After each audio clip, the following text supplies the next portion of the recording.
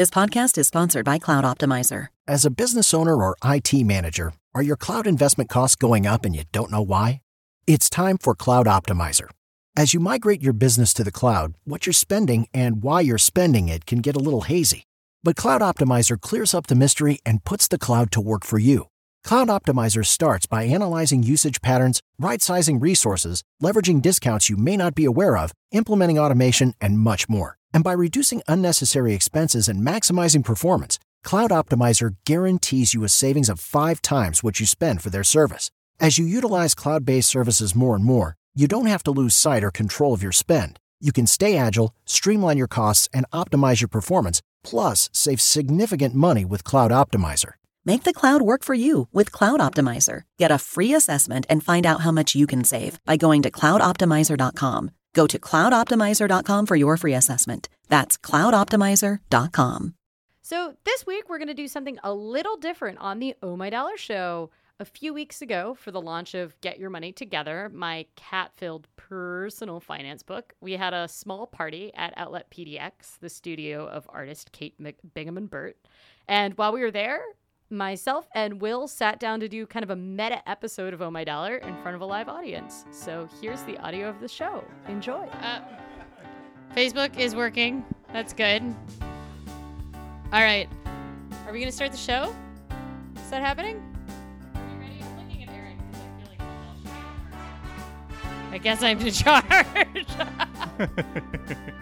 Welcome to the live episode of Oh My Dollar, a personal finance show with a dash of glitter. Dealing with money can be scary and stressful, and here we give practical, friendly advice about money that helps you tackle the financial overwhelm. I'm your host, Lillian Kerbake. And I'm the producer, Will Romy. Let's talk about money. Actually, we're not going to talk about money today. Let's talk about talking about money. Yeah, we're kind of going to have a meta episode today. We're here at Outlet PDX, which is the studio of artist Kate Bingham and Burt, to host a mini live episode of Oh My Dollar at the launch party for Get Your Money Together, which is my cat-filled personal finance workbook. Most cat puns don't work as well on air, as Will and I have discovered. They really work a lot better in print. But so, yeah, today we're going to get a little meta and talk about the show of Oh My Dollar more than we're going to talk about money. And maybe also talk about the book a little bit, since that's why people have showed up.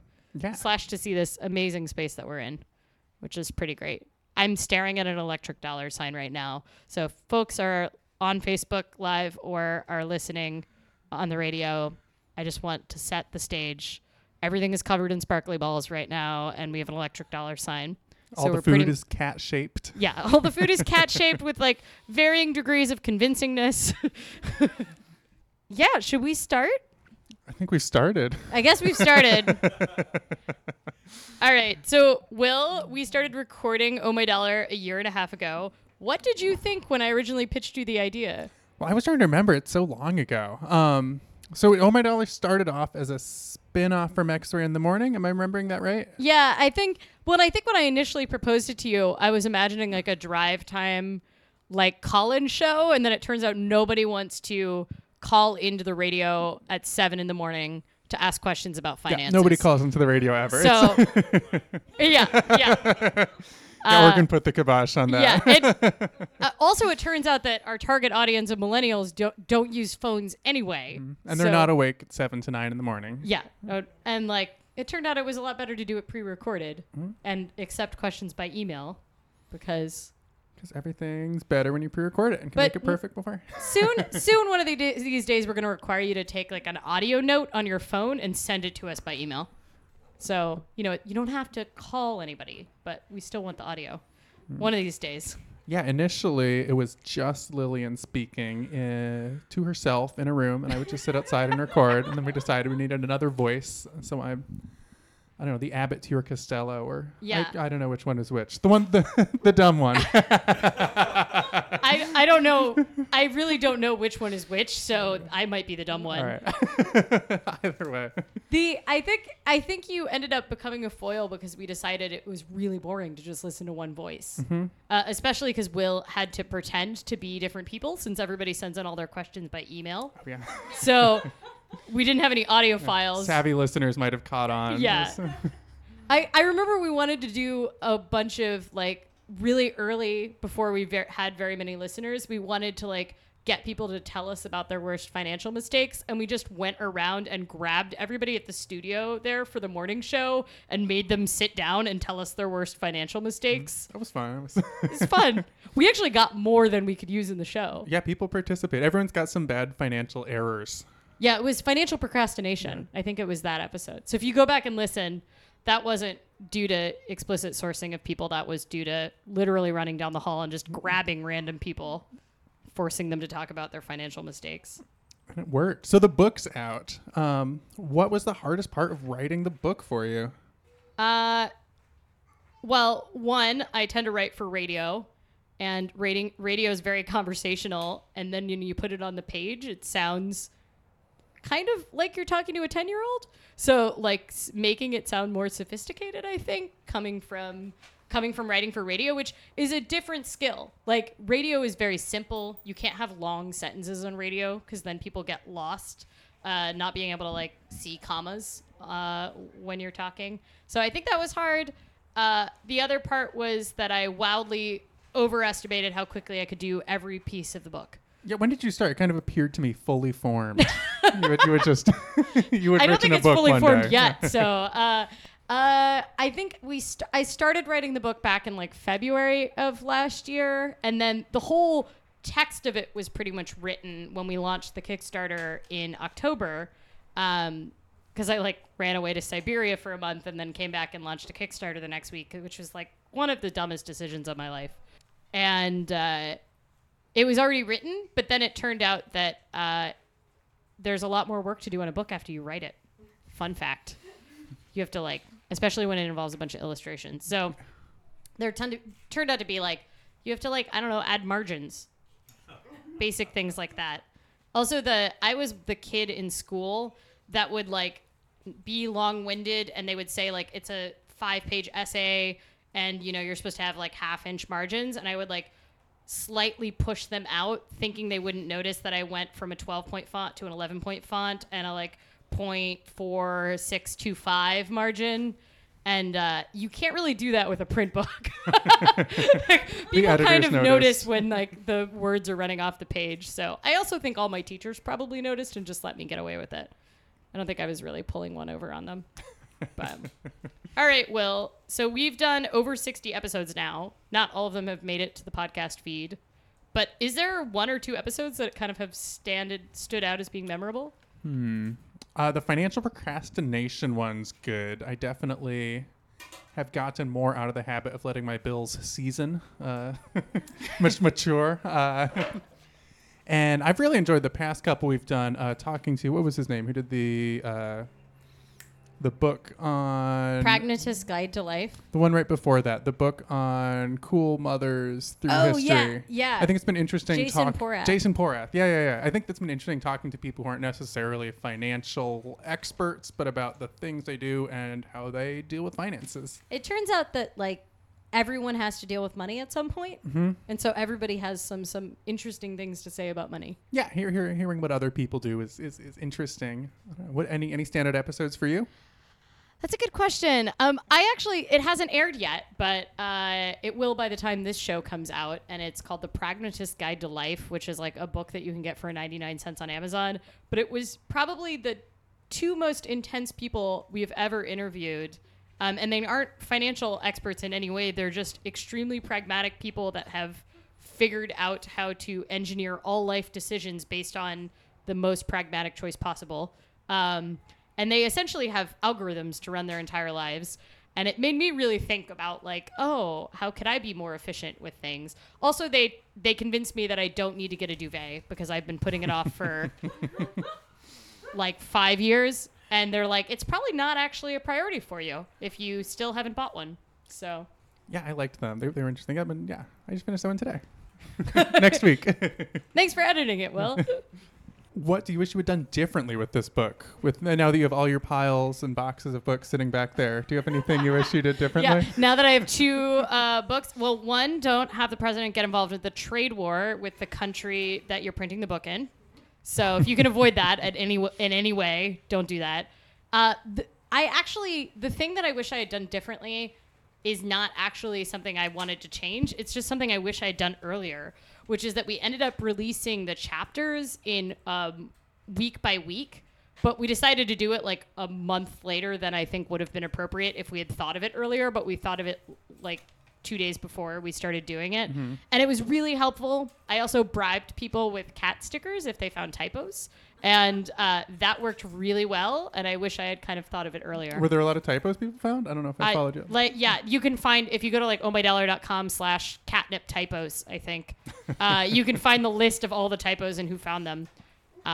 There were just some people that like were bored at work that every time a chapter would come out, they would send me back a list of all the typos. But it turns out being the only person to look at a book, there will be typos. So having like 50 people act as my proofreaders, lured in by cat stickers, totally worked. Cool. Okay, so when we started, you were like, I remember you kind of being like, yeah, I could maybe use a little help with my finances. Yeah. When you started doing the show. Was there anything that you learned on the show that you ended up implementing? Implementing, I would definitely say, like I said, not letting your bills season is has been big. I definitely budget more. I could still probably stand to budget even more, or follow a budget more closely is key. I'm definitely less paycheck to paycheck than I have been, which is pretty great. What else? I feel like I've got a better grip on 401ks and investing, though I'm not actively doing those things. Though, yeah. But you understand them. But I even if you're understand not them, doing damn it. Yeah. Remember how we talk about how you should just get started on the show? Yeah. Well, yeah. But then, yeah. There's more to it. So, yeah. Is there anything else that you think you should else implement? that I should be implementing? But you're not yet. I think I've been pretty good. I was fairly on top of my finances, so I feel like it's all the details sort of coming together. I think I've got a better grasp on my holistic financial picture, which I think is valuable. Yeah, that's the goal. Yeah. Thank you for being my number one guinea pig. Yeah, of course. All right, so you know all of the numbers. All of the numbers. All of the numbers. at least the first 10,000 or so.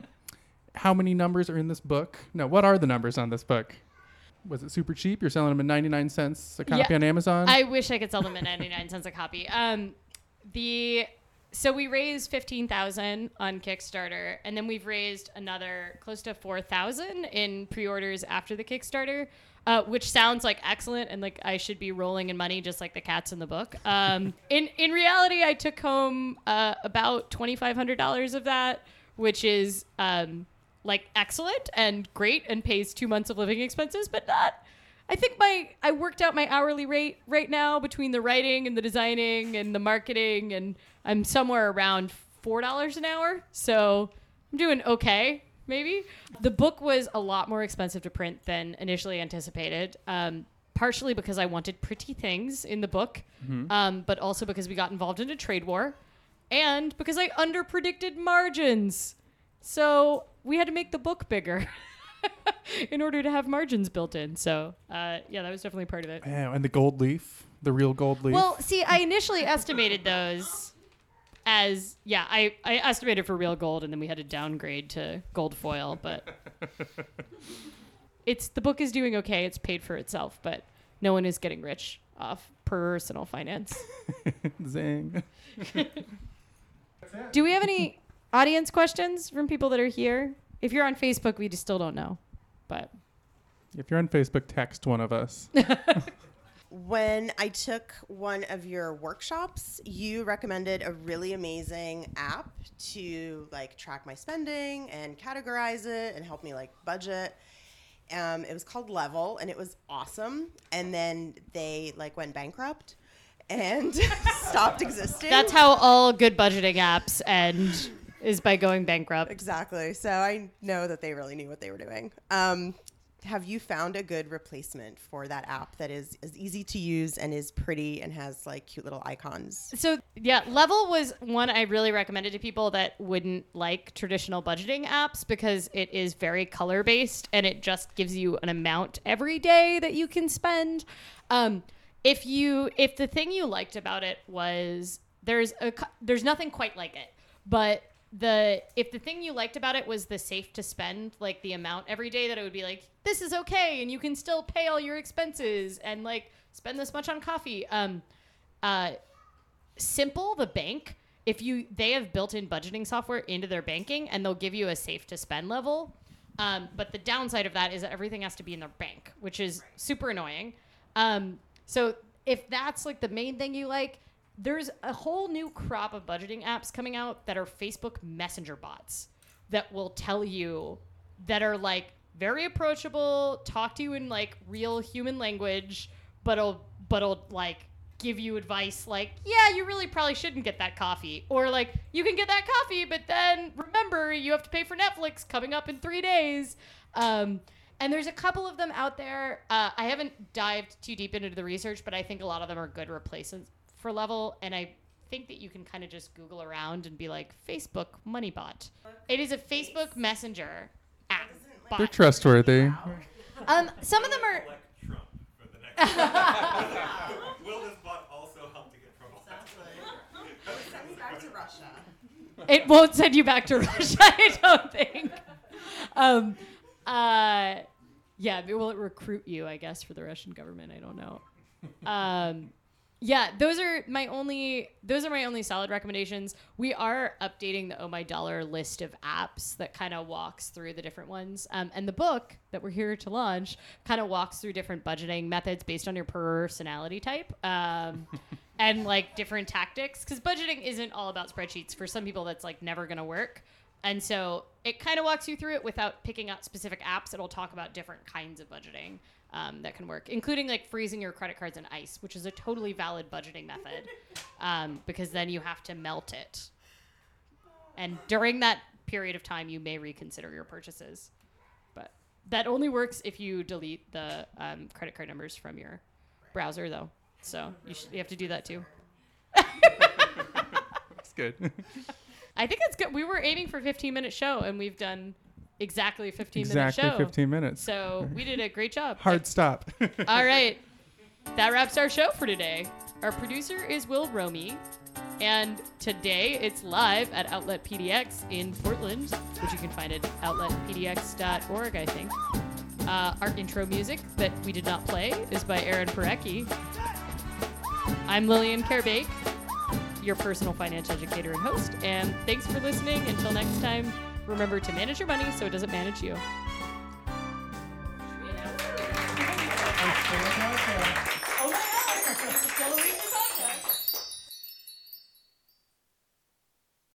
Thank you, Mansfield and Columbus, for welcoming Revision LASIK and Cataract Surgery into your community for so many years. Hi, I'm Dr. Schumer. Over the past 30 years in Mansfield and 25 years in Columbus, we have had the pleasure of getting to know you and the privilege of helping you achieve the best vision. Revision will continue this long-standing tradition for many years to come. Visit revisioneyes.com.